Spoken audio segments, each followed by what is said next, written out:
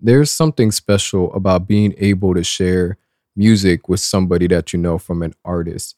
And it's even more special, I would say, when you're able to introduce someone to an artist that isn't here no longer, that's passed away for whatever the reason may be. And what they have left behind is the albums and music that tells their stories or whatever they wanted to portray and connect them to somebody that isn't here.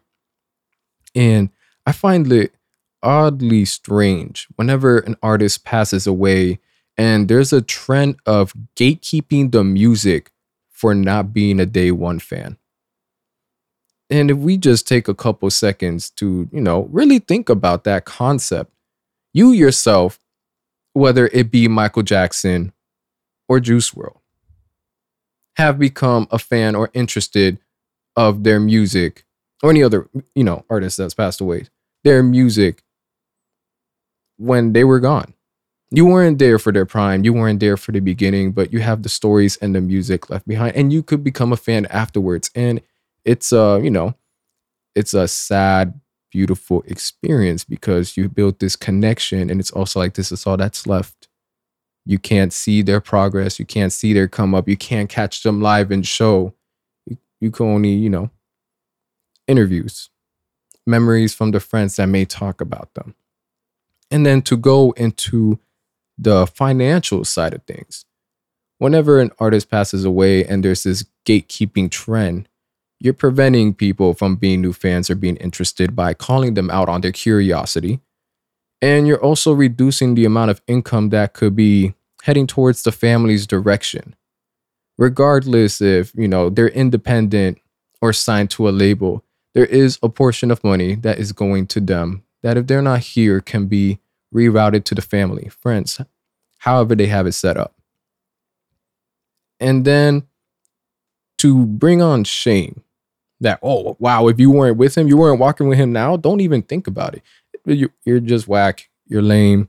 Why weren't you rocking with him before? We know how life is, especially in the music scene. You don't get the flowers you may deserve, the appreciation, the pat in the back, all the accolades, the positive talk, not the hating, the shaming, until you're gone.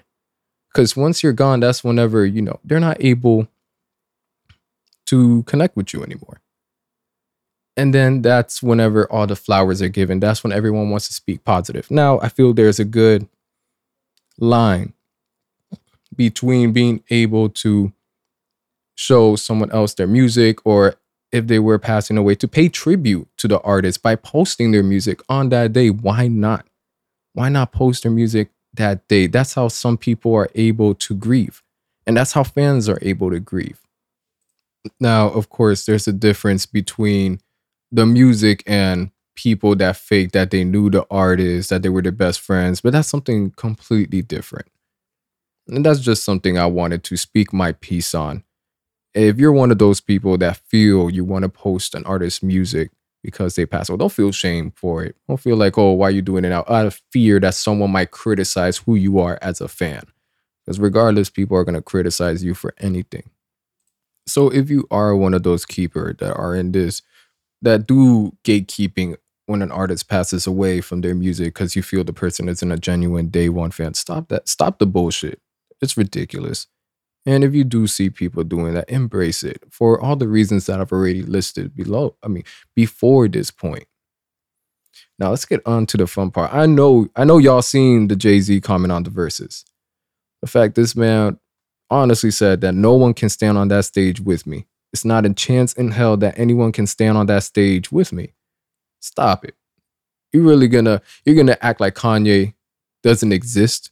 Lil Wayne don't exist. Drake don't exist, because those three right there will mop the verses with him. Mop the verses with him. I'm not saying it's going to be close competition either. I don't want to hear about, oh, it's because you're younger, you didn't grow up with Hope. Stop that too. All three of them got hits for days. Hits, not deep cuts either. Hits for days. Definitely hits. On features. On their own tracks. And Kanye himself, this man can go versus both as an artist and a producer. He winning both sides. Hove don't got nothing that could go up against Ultralight Beam. He doesn't got anything against Power. I don't even feel like listening to more tracks. It's just that by itself, Hove hasn't reached a caliber of those tracks. Everything from Touch the Sky, Flashing Lights, Runaway, Can't Tell Me Nothing. You can't tell Kanye nothing in this verses. Hove ain't touching him. Now, as long as you're not the guy saying that Youngboy is even better than Hove, because hey, at that point, what are you listening to? Don't even bring Youngboy up to these four. Don't even bring Youngboy up to J. Cole. Don't do that. You're on a whole different, you're taking this meme too far into it.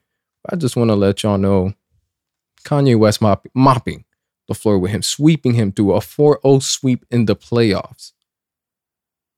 What are your thoughts, though? Who do you think, if you don't think Jay-Z could wipe with anyone, who else would beat Jay-Z in the verses?